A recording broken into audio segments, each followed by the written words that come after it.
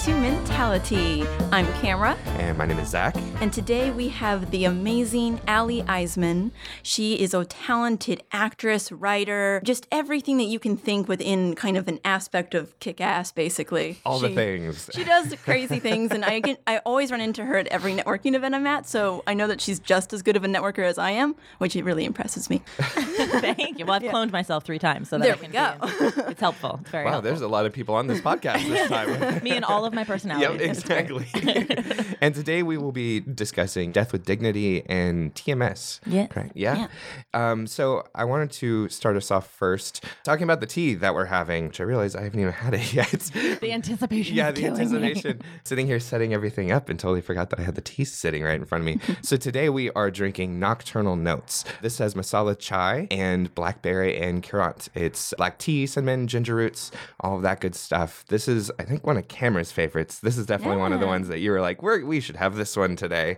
Oh, Nocturnal Notes. It's a good kind of conversation to talk about death. Yeah. Yeah. Thematic. I Oh, appreciate yeah. that. Uh-huh. We're right on theme Do we here. do we toast? Is there a We can Totally toast. toast. Absolutely. Yeah. to choice? Cheers. To- To talking and tea. I wanted to that's good. discuss first what Death with Dignity is. Sure. Yeah. Well, let me just give a little background first. So, Absolutely. as you said, I'm primarily an actor, writer, producer, not a director, as though everyone seems to always want to say that. I was about to say, I'm like, wait a second. All of you're- the above. I just think that you can do anything. You have that aspect about you where it's like, if I can do it, I will do it, and I will do it with just stellar style. So Thank you. That means a lot. Something I love doing is working with directors, so I just leave it to them. I enjoy the acting and writing component, but who knows, right? One day. You never Still here. know. You never know. One of the series that I've been developing and just now starting to shop around is centered around 2 estranged sisters who are forced to reconcile and resuscitate their failing wedding planning business by turning it into the first assisted death planning business when their father becomes their first client. So it deals very thematically with elements of death with dignity, which is in California, which is where we are, where we became the 4th state to put this law into effect. And what it does is it gives people who have a 6-month terminal prognosis the option to end their life with grace and dignity and on their own terms, instead of letting whatever their ailment is sort of do what it does. Yeah, absolutely. Which I think is a very powerful... Which very gives them no choice of what time that would be or how it would be. And all the complex emotions therein and relationships and the, financial element to it and all that. There's a lot of components here. And what I personally supporting that law is to me, it comes down to it's your life, it's your death, it's your choice. And I think a lot of people receive this pressure from family, from loved ones, from society, really, that this idea of ending your own life is selfish.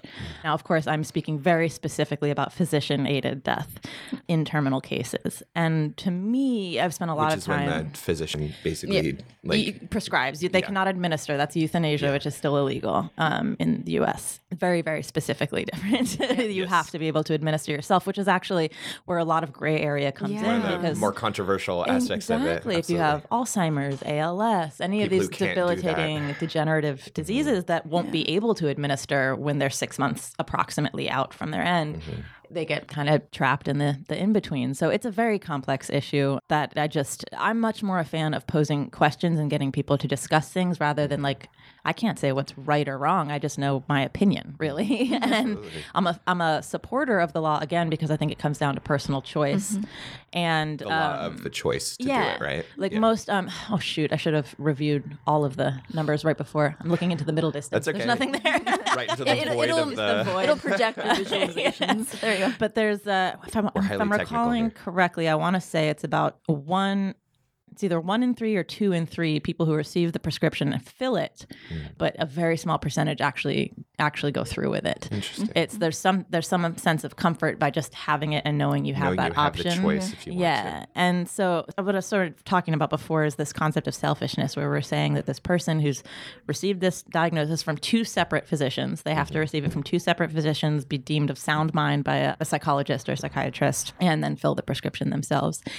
They are going to die, and that is in itself kind of controversial because it's we can't tell the future. No, we can't. And you know what? There's always medical advances and things like that. But all we have is right now in this very moment. That's literally all that exists is this moment. The past is the past and the future hasn't happened yet. So if they're in pain, and I can't speak for other people, but what I'm supporting is that choice. It's kind of similar with the pro-choice, pro-life kind of thing. It's two different arguments. It's two different conversations, really.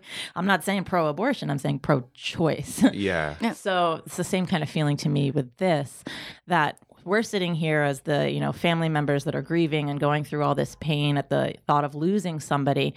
And we're saying it's selfish for them to end their life because they're just, rather than making them live on in pain and all that just to postpone my inevitable grief. Like what's actually selfish here? Yeah, it's like where's the actual selfish? So it's at the end of the day, it's not your life, it's theirs. Yeah. Exactly. None of us get out alive. So I mean, really, I know. I had this weird existential moment where I looked in the mirror and I was like, I wonder how. Oh God. Oh, I know. I do not. Which is fascinating. Which is kind of crazy to think about in relation to this conversation, because you could make that choice. You could with that, with the death with dignity. It's like you could make that choice. You don't have to wait for that disease or something like that to make that decision for you. I wanted to ask how you got into this. Yeah, it's such an interesting topic to decide to research and such. What got you along this track? Well, it's kind of the themes that we're talking about right now, and that's what's so powerful about what these sisters end up doing is founding the first company of its kind, helping people go out on their own terms, celebrate life, have, whatever it is they want to do in their final moments alone, with their family, with their friends, checking off bucket list items, whatever it is, they're here to help support so that you don't have to do it alone. And it's I think a beautiful thing. And we have things like living funerals and things these days, but this is like, 2.0 when you're actually going to be passing on. And there's a beautiful woman who actually did this up in I believe Ojai. Her name is Betsy, and she gathered all of her friends and family for a long weekend, rented a little villa. And the only rule was no one gets to cry but Betsy. just her. Yeah. If you need to, step away. Yeah. But you don't get to cry around Betsy. This is a celebration of her life and your relationships and love and all that. And everyone, had their moments with her, and they played very music. Day of the Dead-esque. Yeah, it's very powerful. And at the end of the weekend, she took her dose and watched the sunset over the cliffs and passed away. Wow. You asked, I went on a very long tangent, but how this came about. Let's see, rewind 3.5, not quite 3.5 years ago. I had just started tinkering with the idea of maybe I should write after, a lifetime of the universe screaming at me to write in every possible way. Okay, I get it. I literally, my English teacher in high school, Mrs. Wright, I'm not kidding. Wow. Perfect job, right? Pulled me aside in the hallway when it was that time where you're choosing college, what are you going to major in, all that. She's like, you're gonna write, right? I was like, well, Mrs. Wright, say that 5 times up. I don't know yet. Blah blah blah. And Here's my excuses. She looked me dead in the eye and she's like, you're a writer. And this is one example of many things. So I finally leaned in, and I love it. Fine, universe. Okay. I get it. So I had started working with a couple friends. We wanted to just make something together, and we were tossing around what are subjects that we're passionate about? What is something that's affected all of our lives? This and that. And we settled on mental illness, depression, suicide. It's something that a lot of artists, a lot of people really deal with. But I think artists have the ability to use it and are really open with it. That's what I love about the community out here is I feel like there's a lot of vocalness about these issues, which I think is so key in us making any real progress. So we were batting around these ideas. We were going to, maybe try and write a feature and this and that. And I had already produced a few things. So I was like, okay, what resources do we have? Where can we shoot for free? And what is this? And they're like, Allie, take your producer hat off.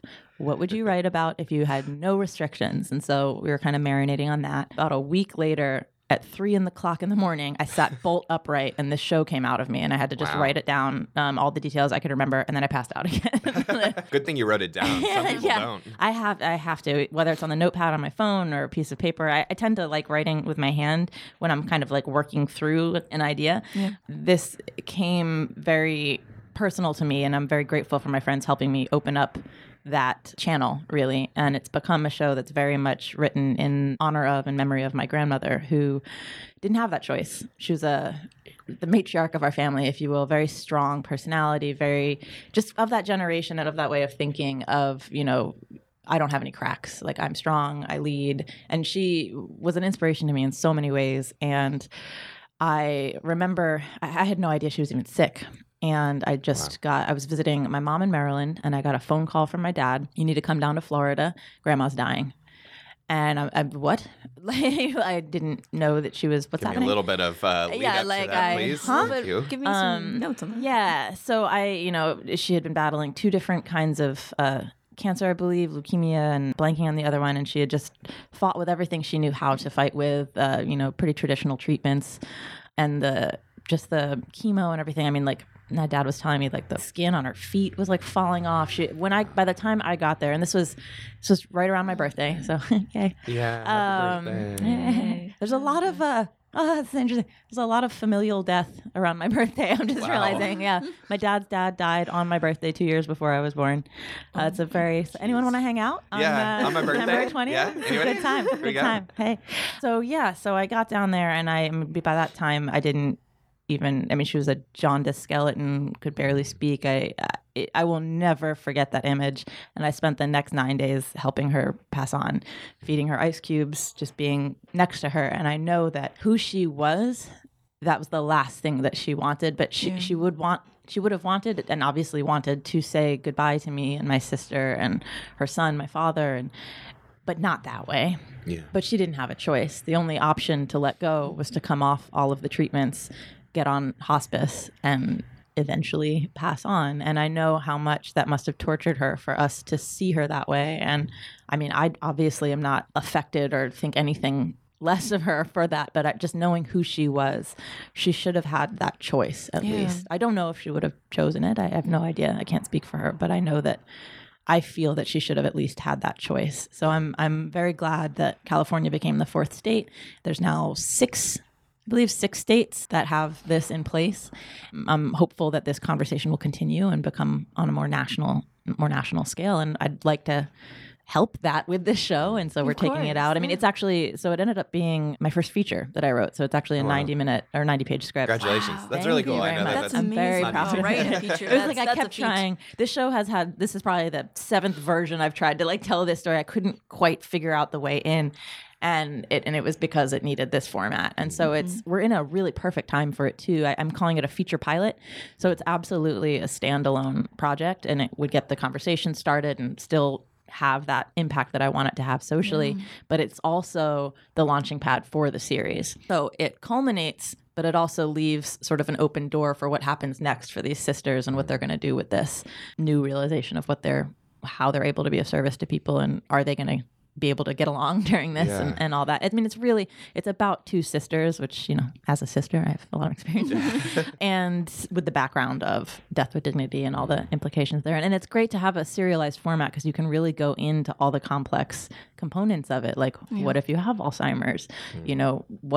What if there's just so many what ifs that to have an episode every week or whatever it is to really examine it through a new client that they get and all that is just endless. Not the format that you're doing it through, you're kind of normalizing it in a way, making it understandable and digestible. That's kind of how I feel like It's a dark comedy. Yeah. Dark comedies are really great with that. Yeah. And I'm a fan. showing the heart in it, basically. It is interesting how many controversies there are around that, because it's like, obviously you want to make sure that people aren't being coerced into doing it, or Absolutely. making sure that they're of the right sound mind to do it, but then also at the same time making sure that anybody can do it if they want to, which is hard to, since we're not mind readers, it's hard to make sure that someone is doing it their own right sound mind. tightrope. And Oh yeah. yeah, Well, here's the thing, like, bad people exist. Yeah. People will abuse this law. absolutely. But should we prevent people who need this and want this from having the ability to, just because there will always be people that abuse laws? Exactly. That has never not been an issue for anything. Of course. People are going to do what they want to do. People want to do it, they'll find a way around it. Well, and that brings up a good point of why this law specifically is so important. Because, like I said, it's not suicide or assisted suicide. It's a physician-aided death or physician-assisted death, depending on what you're looking at. And the difference legally is because when you commit suicide, if you have life insurance or whatever it is to take care of your family or dependents or whatever it is, it's wiped. You don't get to access it when you what? commit suicide because suicide's illegal. Ha ha ha. God. Like the weirdest ironic joke. But that's why getting this law in place that deems this not suicide as completely separate, your life insurance still applies because you will be deemed to have died from whatever illness that you had, not taking your own life. So that's key, because if you have any dependents, you're able to pass on the way you want to without screwing them or still taking care of them. I should say. Yeah. And I mean, also, if you're like secretly trying to do that on your own and you do it the wrong way or something goes wrong, then that could be not good. It's funny because you laugh, but that is kind of a cruel joke of suicide being illegal. Yeah. It just feels very capitalistic. For some reason, I did not know that. It has to do with afterlife stuff. Not afterlife. It has to do with the afterlife, huh? St. Peter's like, haha, you go in the corner. Yeah. Put on the dunce cap. My God, that'd be adorable. You mentioned the physician-aided or assisted. That in itself is also controversial among physicians too, because I know a lot of physicians believe that goes against their code. And they by no means are forced to be able to. You do not have to give this prescription if you do not believe in it as a physician. There is nothing saying that as a physician you must be available to do this. Absolutely not. It's a personal choice, personal practice, whatever it is. You do need, there's a great website, deathwithdignity.org, I believe, has tons of resources for anyone interested in this. They were very helpful and connected me with a lot of people and places to check out more info. There's like a database basically of people that are sympathetic to this cause and will prescribe, and pharmacies that will fill the prescription, because also pharmacies don't have to fill the prescription. It's funny because there's almost ways to opt out of it amongst every step. Exactly. The pharmacy can opt out, the physician can opt out, obviously the patient can opt out, the hospital can, the city can, the state can. Oh boy. I'm hopping. So it's certainly not easy. You have to kind of go through all of those hoops to get one person all the way down the line to do that. And it's important to talk about that because I think people get this idea that like, oh, well, now I can just go down to the pharmacy and fill a prescription and I'm out. And it's like, well, that's not at all what that's like. I mean, first you have to move to a state that recognizes it and become a resident, which means you have to live there for a certain amount of time if you last that long. So it's a very complex issue. It's very similar to how when we used to... in the golden era of judgment and bias, which I'm not sensing sarcasm at all right now. I've never. Everything I say is very serious. Back when same-sex marriage was a state-by-state issue rather than a federal one, and you could get married. I actually made a film about this called Wedlocked. Check it out. It was ridiculous. Basically, if you wanted to marry your partner and you were of the same gender, you lived in a state that did not recognize same-sex marriage, you could move to a state that did, but you would have to become a resident. So depending on the state, you would need to live there for 6 months to a year. Then you could get married, and then you could move back to your other state if you wanted. However, here's the fun part. If you wanted to not be married anymore and you live in a state that doesn't recognize your marriage, you can't get divorced. What? So then you'd have to move back to a resident. Yeah. Oh, sorry, I said that backwards. You can go get married in any state that recognizes it and move back, but to get divorced, you have to be a resident. Sorry, I did that backwards. Wow. So you would have to move somewhere for 6 months to a year to become a resident, then file for divorce. Hey, honey. So I know we're looking to get a divorce, but do you want to move to California real quick? Move first. And here's assuming, you don't have a job or like a social network or children or like anything that ties you to where you've lived most of your life or what have you. Yeah, it was pretty ridiculous. That's and insane. When it comes to these residency laws and stuff, it gets complicated, which is why, again, I'm glad that this is... But more and more states are becoming aware, talking about it, and I'm hoping it will get to the federal level in the not too distant future, and we can just, I think people are just kind of scared of it. It's just like death and assisted suicide. It just sounds so intense. Well, it's the one thing we have guaranteed in this life, and we never talk about it. No one wants to Western talk society is terrified of death. Oh my God. Like it's this somehow, if we don't talk about it, it'll never come. And if I keep eating goji berries, I will never die. Yeah. So I mean, it's true. It's true. That's why that's all I eat. In fact, I'm vegan. I'm actually 170. Yeah. I only look 112. So. But yeah. And I That's the only way look to be. 112. Yeah. Western society just kind of in general is terrified of death to the point where none of us talk about it. I mean, we like to sweep a lot of things under the rug. It's not just death, we sweep death, we sweep sex, we sweep mental illness, all of those things under the rug. Put that under that thick rug over there. Yeah, that's you don't always see how it works. In a lot of the ways, we're still in the 1950s with the white picket fence and everything's okay kind of mentality. Yeah. Whereas you have a lot of other cultures that, like Dia de los Muertos, where they celebrate the dead. And here in America, you would be hard pressed to find somebody who wants to talk about death openly. Okay. Ask anyone where their grandparents are. Yeah. Probably a home. Yeah.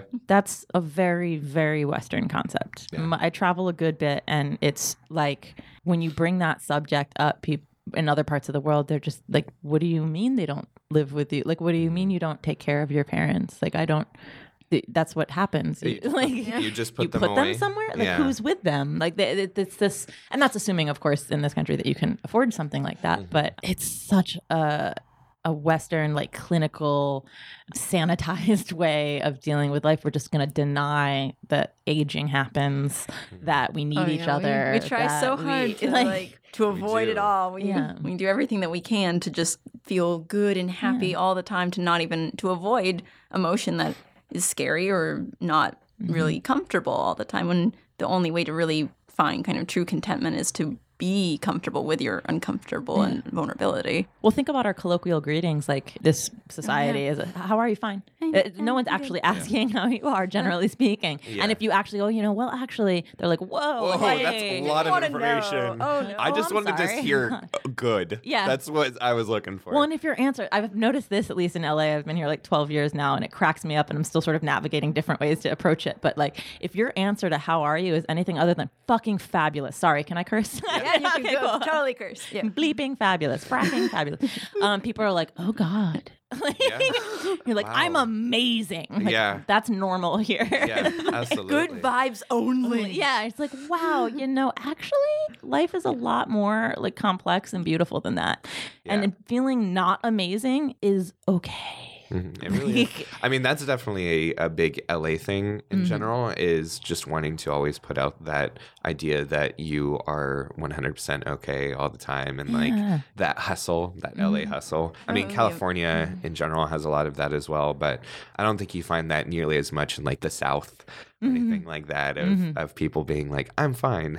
No, or in the I'm South, you amazing. like have someone over for sweet tea, sit on the porch, Yeah, you talk exactly. about things. Back in my day. There's also a lot of other stuff that's not so great about the South. Yeah. But Yeah. pros and cons to everything. Yeah. Ugh. Yeah, I mean, we're certainly a lot more individualized here in the West Coast. Well, that's the key. There's like two sort of main types of societies: individualist and communal. And traveling, like in, for example, Japan is a very communal society. It's, America, you're special, you're unique, your path is your own.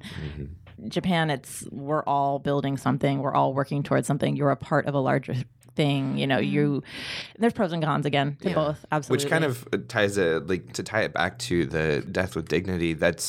It's very much kind of how we treat death as well, is like, okay, well, you are old, gonna kind of push you to that home now, whereas in a lot of Eastern societies and such, or basically a lot of places other than America, you bring them into your home and you take care of them, because we're kind of all in this together, which, like you said, there's pros and cons, but it's, I don't know, when you're at that point in your life, it would be really nice to know that you're not on your own. Yeah. I think it's hard also. I mean, we live in LA, and that is the land of your career, has a time limit on it, and that has a death option to it if you don't stay young, or if you don't accomplish a million things by a certain age or something, which can be even scarier. There's like multiple different kinds of death almost in your life. Well, and while we're talking about too, our older generation, you want to talk about a subset of society that has rampant depression and suicidal tendencies, and like, no shit. Like, you've been put in a closet with a bunch of other elderly people, many of whom are very sick. And if you're not even sick, I mean, my mother's mother had dementia for the last, I want to say 5 years of her life. Never progressed full blown Alzheimer's, but definitely like wasn't there kind of thing. And she was an extremely intelligent woman, and it was her number one fear, of course, losing her mental faculty before her physical. I mean, that's my number one fear for sure too. Yes. Yeah. Well, try not to spend too much time worrying about it. As my partner likes to say, worrying about things is like, oh shoot, now I'm going to bastardize it. I need to write things Bring down. him in. Oh, God. Worrying about things is like praying for them to happen.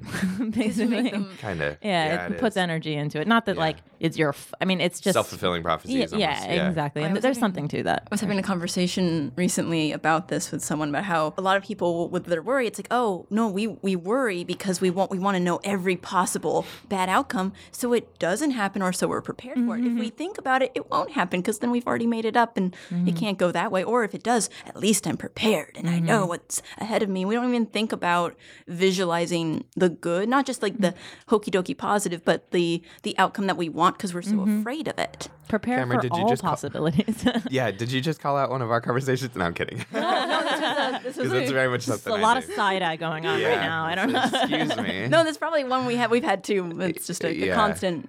Yeah. It's definitely a thing I do for sure, is constantly looking at every possibility that could ever possibly happen. But I always gloss over the ones that are the good possibilities. It's for interesting, sure. right? Yeah. But yeah, that's one of my number one fears is dementia and such like that, of losing that. Even worse because it's like you may not even know that it's happening.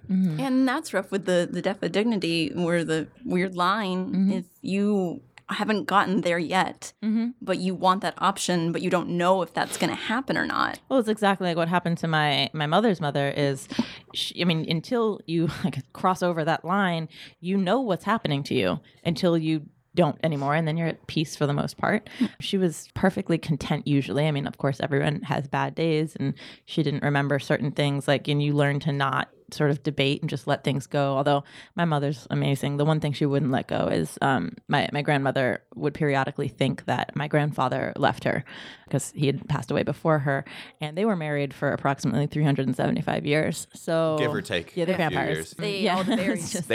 All the berries. All of the berries. No, but they were, so devoted to each other, and in the relationship that made them both very, very happy. And that was the one thing my mom wouldn't let go, is no, he didn't leave you. He passed away before you did. And that was, she would stay with that until it came through. But sorry, we're talking about that thing is when she got that diagnosis, she was still with it. But knew that's the path she was going to take, but you don't know how long that's going to take. So she wouldn't have been able to utilize death with dignity. She had to go through her biggest fear. Yep. And once you get there, you're not psychologically sound to be able to do that, to have that option. And that's scary that she knew that was going to happen. Oh gosh, you just got to find a way to become at peace with that. That's really scary. And you don't really, because your body mind makes you become at peace because you reach a point where you don't know what's happening to you. And so you just kind of pass over into that. And many people become very content and whatnot, but a lot of people become very fearful. Sort of like that community is split kind of down the middle that way, where some people, if they don't know, like my grandmother, I learned so much from her even during that time. She always assumed that everyone was there for the best possible reason. Everyone was there to serve each other. And she was always like, her last words were thank you to her aide tucking her in that night. And then she just didn't wake up the next morning. I'm thankful really that it was peaceful, but it says everything about sweet. her. But then there's people that fear the unknown and, who are you? I don't know you. And that's where you get the violent outbursts and things like that happen. That luckily we didn't really, I think there was maybe one day something like that happened. Yeah, I'd like to think that I'd be the thank you option. Yeah, thanks. Visualize that. Yeah, I'll visualize that one. Strangers are friendly. Yeah. Yeah, exactly.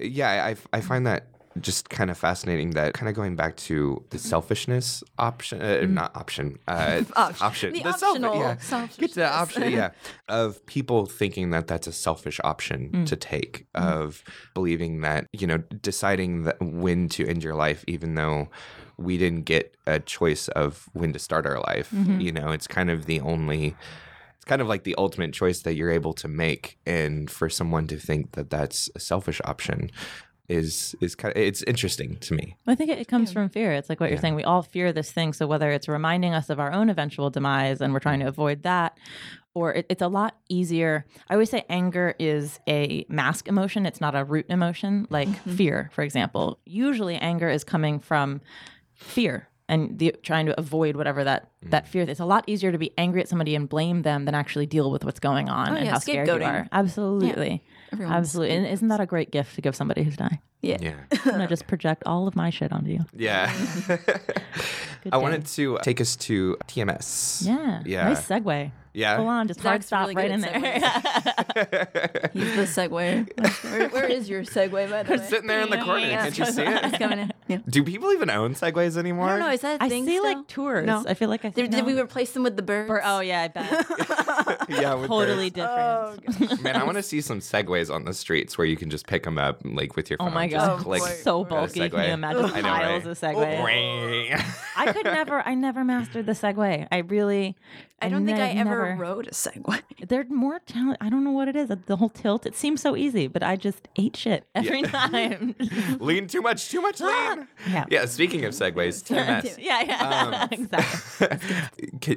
I like totally lost my train of thought. What is that? Transcranial magnetic stimulation. Say that 5 times fast. Or RTMS, rapid transcranial magnetic stimulation. So it's a lot of big words, which is why we use an acronym. Yes. But it's a really exciting new treatment. Well, I should say new to the U.S., approved by the FDA in 2008, but not approved for treatment until, I would like to say, last year. It's been used in the U.K. for quite some time to treat depression, anxiety, Parkinson's, Alzheimer's, like the list goes on and on and on. And what it is controlled magnetic bursts to the emotional or whatever cortex of your brain you're targeting. So your first appointment, they do like a brain imaging, like basically making a map of your brain because everyone's a little bit different. And say you're getting treated for depression or anxiety, they're going to hone in on your emotional cortex. And basically it utilizes brain plasticity, which if you're not familiar with that, it's neural pathways, your patterns basically. And what we've discovered is that your brain is always able to build new patterns no matter how old you are. You can always create new neural pathways using brain plasticity. It's very, very exciting. And it takes approximately 30 days to build that. So if you're going to have like a new habit, it's why diets are 30 days or treatment programs are 30 days because you're building this new pattern. And the same thing with TMS. It's approximately a 30-day treatment, 3-minute thing, non-invasive. And it's the only treatment that I've ever seen or heard of that is actually talking about depression and using the word remission at a very high rate. It's extremely exciting. And it's a little like, I don't even know. I'm a high functioning depressive. I was diagnosed when I was about 10 years old. I live with it every day. I've been med free most of my adult life. I've had one period where I really needed some help to get my head above water for all the practices that I do have to really start working again. But I have a lot of things in my daily life that help me maintain more balance, and stay med free because that's something I was heavily over medicated in my opinion as a child. I have complete like blanks on years of my life. Oh gosh. And it was unfortunate, and I've learned how to live with it. Oh, and if you don't know, high functioning depressive versus depressive or manic depressive, high functioning just means like I was a straight A student. You would not have known anything was wrong. I've asked friends before because I always thought I was a very shy kid, and they were like, "You're the only one that thinks that." Like you were social and friendly, and I'm like, "Okay." Do you know what the word shy means? Yeah, right. And it's like, oh, it's a totally different. Yeah. And I would get straight A's, and I would go home and try and kill myself. I function in society no matter what's happening internally, and it's one of the most dangerous forms because it's harder for friends and family to really gauge what's going on. Now it's something I really own and I talk about, like you guys said, and why I'm here and love what you're doing is talking about it takes the power away. It helps us all help each other. I'm not ashamed of it. It makes me who I am. Living with it and learning how to live with it and talk about it makes me who I am, and I'm proud of that. And it's a part of who I am. However, the thought of being in remission, I don't even know how to process that because I literally don't know what it means to not have that in my way of thinking. So it's very exciting. I mean, the numbers are incredible. If you're someone who's responded to pharmaceuticals that have helped with, like antidepressants and that kind of a thing, you have an even higher chance of remission. But even if you don't have full remission, it improves dramatically. I mean, it's if you respond to the medication, you have like an 80% chance. And if you don't, it's still 50%. I mean, it's depression in remission. I've never, I don't even that's a understand. thing? It's yeah, gone. yeah, like it's You've been cured. Exactly. And I mean, there's and some people will have a recurrence, 15 years later, so you get another treatment, and and it's being covered by a lot of Cognitive insurance. behavioral therapy 2.0. Yeah, and I mean all these therapies again. Every body is different, and your mind, body. I mean, I'm so frustrated with how mental illness is treated like it's somehow separate from physical illness. Like, It's is your not. brain not physical? Is your Yeah. heart not physical? I was unaware that it was just existed in this metaphysical plane. Absolutely, it was. It's actually your inside of your skull is just a blank void. Oh yeah, mine's glitter. It's not. It's Yeah, it's, nice. just glitter. Yeah. It has no physical component whatsoever. None at Yeah. all. It's The brain bizarre is to me. It's a You thing have made an up. organ that's not functioning Yeah. the proper way. That's And it. people don't like things that they can't see or really logically deduce with things that they know. If they don't know it or can't understand it in a very simple way, it's like, well, if I don't have it or if I haven't seen it before. And there we go with also- fear. Yeah. again. I also think a lot of human society has also been raised to think that you can because we have such Mind high over function. matter. Yeah, mind Yeah. over matter is the best Yeah. way to say it. Thank you. But yeah, it's like you can always just think it away Yeah. because it's your own Walk it off. brain. Like why can't you Drink why more can't you water. just Yeah. not be sad? Yeah. Just and also I work out pretty much every day, and that absolutely helps. yeah, there's It definitely does not things that cure do it, help. Yeah. but it helps. Yeah. I mean, there's little tricks certainly that I've picked up that have helped. And I mean, there's studies that say that if you just smile, you trick your brain into thinking that you're happy. Oh yeah, you release absolutely. So walking around smiling, dive headfirst into work and don't stop doing that. But I feel like that's more of a cover up than anything else. Well, I'm a workaholic. I've dealt with that as well. Yeah. Not always the best. Meditation has helped a Yeah. lot. Talking about it for sure has helped a lot, and being open about it, because I think stuffing it into that closet, No, you've got to find what really works for you, because Exactly. medication isn't for everyone. And we all need to have our thing of either working out a little bit and having a space for yourself, having alone time, or maybe knowing when you want to be with friends, knowing when you want to go do an arts project or something to really work out your mind. Yeah. We need to work out our minds. Absolutely. Yeah. Like every other part of our body. Although I'm fascinated I actually haven't looked into this myself. Now I'm curious, gun to right after. All the interesting things we've been finding about our brain basically being, or our stomach being a second brain. And to me, depression, at least my experience of it absolutely, there's elements of the mind, but I'm heartsick when I'm really in about. Like, I don't love the things that I know intellectually that I love. I can't feel the things that I usually feel. So I wonder, if any studies have been done as to the effects on the heart, or if it's affecting the heart, or if it's coming from the heart as well, or how that.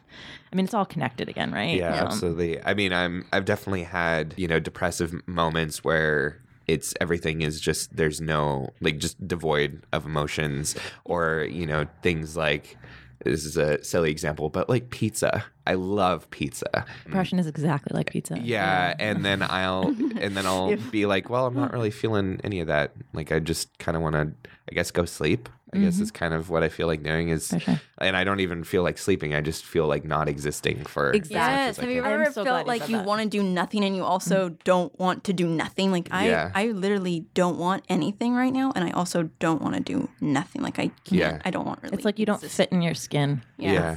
I'm so glad you said it that way, because I think I want to be really clear that when I was younger and I did attempt to take my own life a number of times, I didn't want to die. Yeah. I just didn't want to live, because living was painful. Yeah.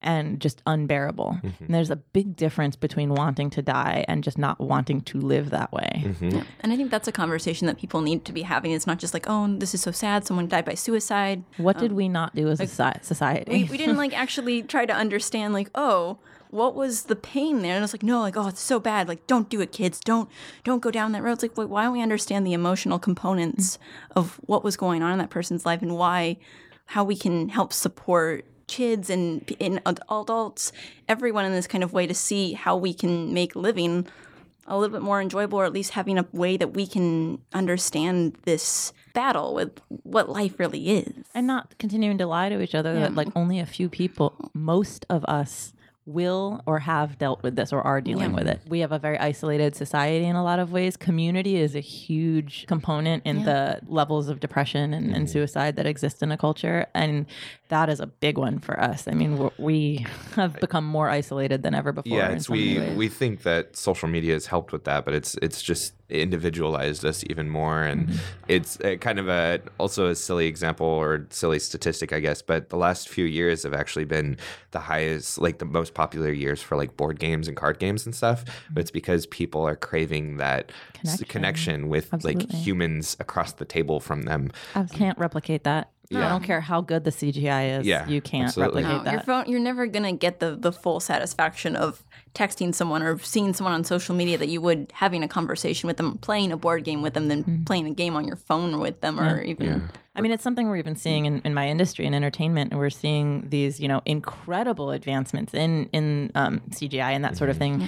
Like Jar Jar Binks was only the beginning, and it's a beautiful And thing. how good of a beginning was that? I mean, that's a whole other show, my friend, if we're going to go down that rabbit hole. But it's where they're replacing human actors. I mean, there's differences. There's, motion capture and that sort of a thing, which is a really cool toy. Yeah. But when you, and it comes in handy, in moments like, the passing of General Leia. That was a wonderful way to use. Say Carrie Fisher. Yeah, that was a wonderful, or Admiral. Oh my God. General. Oh my God. I'm so embarrassed right now. I've just lost a nerd badge. This is really, wow. Okay. Wow, you guys. So we're gonna I'm end going to the go. podcast here. Thank you. Oh God, this is awkward. But yeah, that's a beautiful way to utilize it in her memory and her honor. But to have like entirely CGI, like you cannot replicate the human experience. That's why we're craving these card games and this connection and all that stuff. VR is not 3D like life, like That's touching and smelling and like all the things. Yeah, we crave not just connection, but authentic connection, authentic experiences. So, we have, we want to know that there's a living, breathing thing there that genuinely likes us and stuff. Because even with social media, you see other real people, but those are all just the facades that people are putting on that they want the public to see and such, which then just puts you down a downward spiral because you're like, well, their life looks so awesome. Well, yeah, because they're only putting out the good things. Like they're not. You're comparing everyone else's closing night performance to your backstage. Yeah, You Wow, can't that's a great way do to put it. that. Yeah, That's so poetic. That's beautiful. Well, now I know why you're the writer. That's fine. I don't think I actually created that. That was shared with me, but I'll own it. No, but the I'll way, take it, way thank you put it out was great. No, Yeah. it's very, very true, and it's a hard thing to remember. And I think there's, like anything, there's pros and cons to anything that we have, and social media can be a great way to Absolutely. connect. Yeah. And speak to people who you have questions, like whatever. But it It's a absolutely has tool, dark but side. it shouldn't Yeah. be the only route of life. Yeah, absolutely. Well, and like it's fascinating to me that we're spending so much money and time and resources to replicate things that already exist. Yeah. Like, wow, did you see Sure. that movie? Like nothing was actually real, but it looked so real. What? Yeah. Like, why didn't you just shoot? What? Like, just be with people. It's and- funny because I think we're starting to, as a society, kind of go back to wanting things that are a little bit more authentic. Like you have these movies like the original Jurassic Park, which had virtually no CGI, Still holds up. and it still holds Still up. holds up. Still And then you classic. go and you watch movies like one of my favorites, but you go back and watch like The Matrix, and it is horrible CGI. But as a story, As a story, it's amazing. Yeah. It's funny because that's how I sell it now. It's like, okay, just it's 1999 level CGI. Put yourself but back there. Dear God, the philosophy of that movie still holds up. That's why I love, like, some of my favorite films. I'm gonna date myself right now. Are like oh my God, like The Labyrinth, or like and it is, everything was practical in that, and you can feel love it. it. And I'm such a fan of Jim practical Henson. effects. And oh my God, yeah, Yep. like it's messy, and I love it, and it works so great. The Babe with the power. What power? Oh, let's do this. Let's do. I know the whole song. You jumped on that immediately. I think we all just want something that's authentic and feels real to us. And I think Exactly. even bringing it back to Death with Dignity, the people who want that process or want that option for life is because they don't feel like they're going to be able to have the authentic life if they keep going on their process. And they've already lived what they know is life and going down the route of possibly Alzheimer's or ALS, where they're not going to be themselves and actually be able to experience life in really a living way, that necessarily isn't for everyone. And I get the viewpoint of like, you never know what advances we're going to make, and maybe they're going to, In 6 months, we could cure it. Who knows? But they should have that choice for themselves. Yeah, it's not And like that's they probably- should just make it in one day either. Exactly. No, and again, most people who fill the prescription don't actually go through with it, but they have the option, and that gives them some kind of peace. Well, I was just at a doctor's appointment a few weeks ago, and she asked me if I wanted to, if I needed some Xanax, because I was telling her about my anxiety and such. And I was like, I actually still have my prescription from quite a few years ago. And she's like, oh, you haven't used all of it? And I was like, no, but I put it in my bag every single time I go and I travel, because it's really nice to know that it's there. Yeah, I don't necessarily always need it, and I haven't used it that often, but it's really nice to know it's there. Yeah, sometimes just having the option or knowing that placebo, even if it's a placebo, that's kind of there is comforting. In a Well, and way. I think that's how Western medicine, pharmaceuticals can be utilized well. I think we've become far too dependent. Like when I say I've been med-free most of my adult life, and I'm proud of that, because for me that works. And I was over medicated as a child, so I have my history with that. But I think there's absolutely a place. Like I said, I took something for a little bit to get myself out of what was becoming a full-on mental breakdown, if I'm being honest. And it helped me come back. And then I got myself off of it and continued. And now, I've been med-free for years again. But if you need something like that, for however long, but be really conscious of what you're doing. That's the other thing great about TMS too, is it's non-invasive. There's not really side effects. There's a lot of side effects with most pharmaceuticals, especially if you're taking them. I mean, we're, the legal prescription level, it's all subjective, really. I mean, if having it in your pocket helps you, awesome. If you need to take it, great, but know what you're doing. Choose that. Be conscious aware. and be aware of your Absolutely. decisions. Absolutely. Yeah, because I know people who go on some antidepressants and they hate who they are when they're on it. Yeah. Like that's real. Explore other options. Yeah, absolutely. Or people who drink when they're on kind these of things. medication, and there's not just one avenue. Yeah, exactly. Mental health is not just a straight line. Yeah, your medical professionals, you're working with them. They're not inside your body. They don't know. You have to know what's going on. I think we're coming from a generation, our parents, grandparents, they kind of came from this idea of you need an expert to tell you how to do everything. You need an expert to tell you how to eat, how to live, how to sleep, how to take care of your kids, how to optimize this and that and this and that. And we still have elements of that, but we're now this generation, and especially, the next generation after us is so autonomous and like, no, I want to know what I'm doing. I want to make my most informed decision. And I think that's amazing. Yeah. And hopefully we'll see less and less of that. What are the 4 states that you mentioned there are 4? I have my phone because I didn't memorize everything. That's okay. Where did it go? No, we took it. We took your phone. Damn it. Oh my God. Actually, where is it? All right. Well, let me look it up. It's Oregon, because it's Oregon. They've had this for 400 years. No, they were the first to put this into effect in 1999, I want to say. And then Washington State, and then I want to say Vermont. Okay. And then California. Yeah. If I'm recalling correctly. But again, deathwithdignity.org will have so many resources on the history of this. And I've been researching for a very long time, but I have not memorized everything. Yeah, I believe it's, the internet is telling me it is California, Colorado, Hawaii, Oregon, District of Columbia, Vermont, Washington. Washington have the death penalty. Hawaii, DC, and what was the other one after California? District of Columbia? DC. DC, Hawaii, and Oregon, Vermont, and Washington. Okay, yes, that they came after California. That good old District of Columbia State. As someone from Maryland, or Merlin, like the wizard, there's a Columbia, Maryland. Yeah. So District of Columbia would make sense that it's just Maryland is the capital of, but then it's fine. Well, it's not like there's a debate between Marylanders and Virginians. It's fine. It's fine. We'll split it. It's cool. But it's Maryland. Anyway. How more can we talk about and openly have a comfortable conversation, do you think, about death with dignity without making people scared of it? How do you think is the best way to start opening that conversation more besides? Well, I think for me, it's not limited to this topic. It's just in general, how do we create more discourse around any topics, but especially uncomfortable ones? Ask more questions instead of making statements, and listen more than talk. Because I think that's how, think about it. If somebody's telling you what to think or feel, or saying what's right or wrong, and that's an opinion, not a fact. Yeah. Facts are things like, I will die.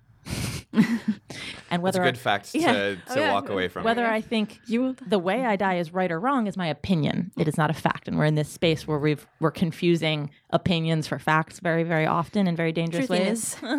Truthiness, indeed. Colbert originally claimed that. But yeah, I think listening and asking questions is a really powerful way of exchanging and navigating these uncomfortable topics, and realizing that it's okay to feel differently than each other. I'm not here to prove I'm, If we all thought the same, that'd be very boring. Yeah. Well, the sad part is a lot of us do. Like a lot of it, it's a lot of society tries to kind of molds with the rest because it's safer. There's strength we're in built that numbers. way biologically. Our Yeah. cells, I mean, free radicals, we try and get rid of them. They create cancer. That's a, independent thought. If you think about it on a social standpoint, it makes sense that we're built that way. However, we have this beautiful thing called free thought that a lot of animals don't have, that we know of at least. We can make choices outside of our instincts and the way that we're built, and that's our superpower. And I don't think we've been utilizing it that way. Yeah. It's amazing because we do kind of have that, that back and forth of being an animal in the animal kingdom and having these instincts of wanting to, be a part of a school and be, there's strength in numbers and packs and such like that. And we're a communal kind of animal that craves, community. And then we also have free thought. How do we balance it all? Hence all these issues that we go through mentally. This is why we have our Constant mental internal And then we can end the podcast now because that is we just ended the proved our thesis. Yep. There it is. We have gone back to the beginning point of our communal versus Individualism. individual. Yeah. Well, and I actually do really quick also want to address your question again in another way. How do we not just talk about it, but how do we support each other? Yeah. And I think there's these beautiful efforts going around, because suicide is a really high, not the number one, but way up there as far as death for men, because societally we don't have. Definitely think it's top 5. Yeah, it's really, really up there, because for as many problems as we have societally with talking about this, men have even less. Like, women are expected to talk about their feelings and have these, book clubs that's and a whatever whole else we other do. conversation. Yeah, I mean, this is I'm very it's active great. in the gender parity It's a very space. important But yes, but men, conversation. you man up like Yeah. that. The toxic masculinity, it's a huge problem in so it's many interesting ways. you bring that up because that's something me and Cameron talk about a lot actually with this podcast. Is we're trying to get more men on the podcast because Right. we don't want to we don't want to perpetuate that idea that It's just only women women. can talk about their feelings. Yeah. We're actively trying to seek out more men because it's like Men have look, emotions we too. all have emotions. Yeah. We can all Men talk have about mental it. health. It's in Yeah. the mental. It's mental. And Yeah. it You also have that. it's also It's all your fault, is Yeah. what we're saying.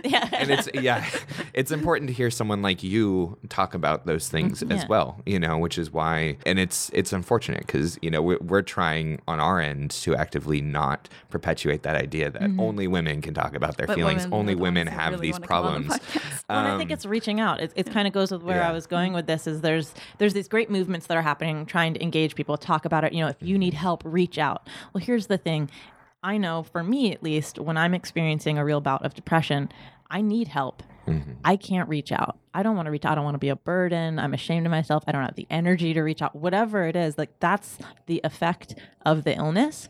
So I want the onus to be on society, or even me when I'm not having an experience. If I'm noticing somebody else showing signs, or I'm concerned. Hey man, how you doing? Like, what's up? I want to sit down. Like, I'm worried about you, and here's why. Because also, hey, how you doing? I'm fine. Isn't gonna cut it. Yeah, yeah. You It's can't like, just ask I'm how are you doing. concerned. Here are the reasons why I'm concerned. I want you to talk to me. Reach out to the people you're concerned about. Yeah. Don't wait for them to call you because it might be too late. Yeah, That's and, great. and they probably won't. Yeah, And they probably won't. Yes. yeah, absolutely. Oh, and before we close, where can people learn more about you were talking about TMS? TMS. Yeah. I mean, I'm not a medical professional. I'm a soon to be client, and I'm very excited. And I'll report back, what happens. But I mean, at this point, there's a number of now that it's been approved in the U.S. There's a number of facilities all over the country that are able to help you get that treatment. So just search People are really seeing remission. That's like amazing. the numbers are nuts. I'm very excited, and also still like, what? Google TMS, transcranial magnetic stimulation, and RTMS, rapid transcranial magnetic So stimulation. fancy. It's like, You'll probably have a better time just Googling TMS. It's probably TMS is fine. Yeah. He has a lot of syllables. Yes. A lot of words. Yes. And then you mentioned deathwithdignity.org, right? And to find out more information for that, where can people find you? And when is your what are you doing with your project? When is that? What is kind of the process right now with that? Well, right now I have an upcoming meeting with my literary agent where we're going to discuss that. But yeah, I was developing with a production company. So right now it's like the draft is solid. I'm really happy with it. There's some tweaks I want to make. Course. You know, I've sent it to a few mentors for some notes, and so far it's been amazing, and there's a lot of support behind it, which is awesome. But it's a matter of getting it into the market and getting it into the right people and getting it funded. And it's a long journey ahead. Yes. But I'm very excited to make it happen, whether it's just a feature and that's, how we get to talk about this, or if it does really well, we get to do a series after that. I mean, I'm open be awesome. to all the things. I think it's a really important conversation. And I think as creators that are making entertainment and media, we have a huge impact on society and globally, really. Yeah. So I definitely, and there's so many, avenues and angles to talk about this, because the lead characters are specifically of Southeast Asian background but grew up in America, because I really want to have those juxtaposed ways of handling death really dealt with. Oh, that's great. And what is it called?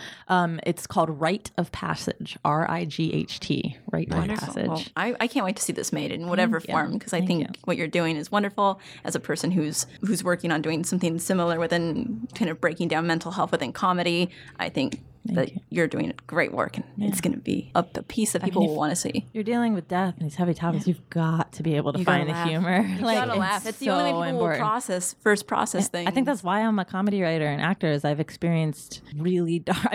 We all do, but that's the only way I have found to move forward, is to find the humor in it. You've got find the positivity in such, which is essentially the ultimate negative. Yeah.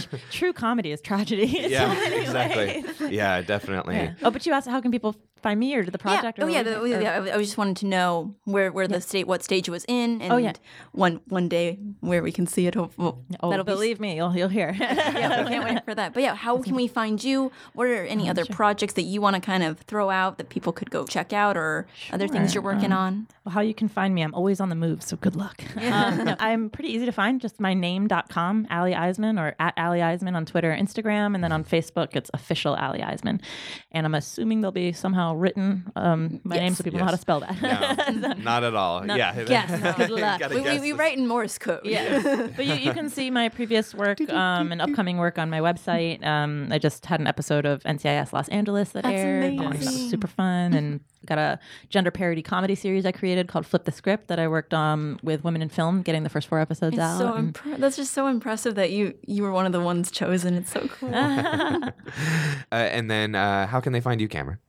You can find me on Instagram once in a while at Cameraflage. Once in a while. Sorry, go ahead. She's been known to frequent Instagram. I frequent the world more than I do my phone if I can. That's CAMARAFLAGE. And my website's cameraowen.com. My last name is spelled RAUEN. Yeah. That's me for now. We'll have other places later.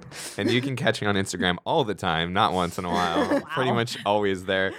Speaking of social media, at EPSECH, EPSECH, and then you can find the podcast at Mentality Talk or mentalitytalk at gmail.com. Please email us. We want to hear your thoughts and opinions, especially on TMS and Death with Dignity. If you have any questions for Allie, we will send them her way. So especially if you have a picture of a corgi. I'm a sucker for Yes, please send us the corgi. It was Corgi Beach Day yesterday. I know, and I was spiritually there, but I felt like it's equivalent to going to a playground if you don't have any kids. It's weird. Just going home. Hi, can I hang out with your corgi? Cuddle with your dog? Yeah, Where's yours? cool. I don't have one. I don't have one.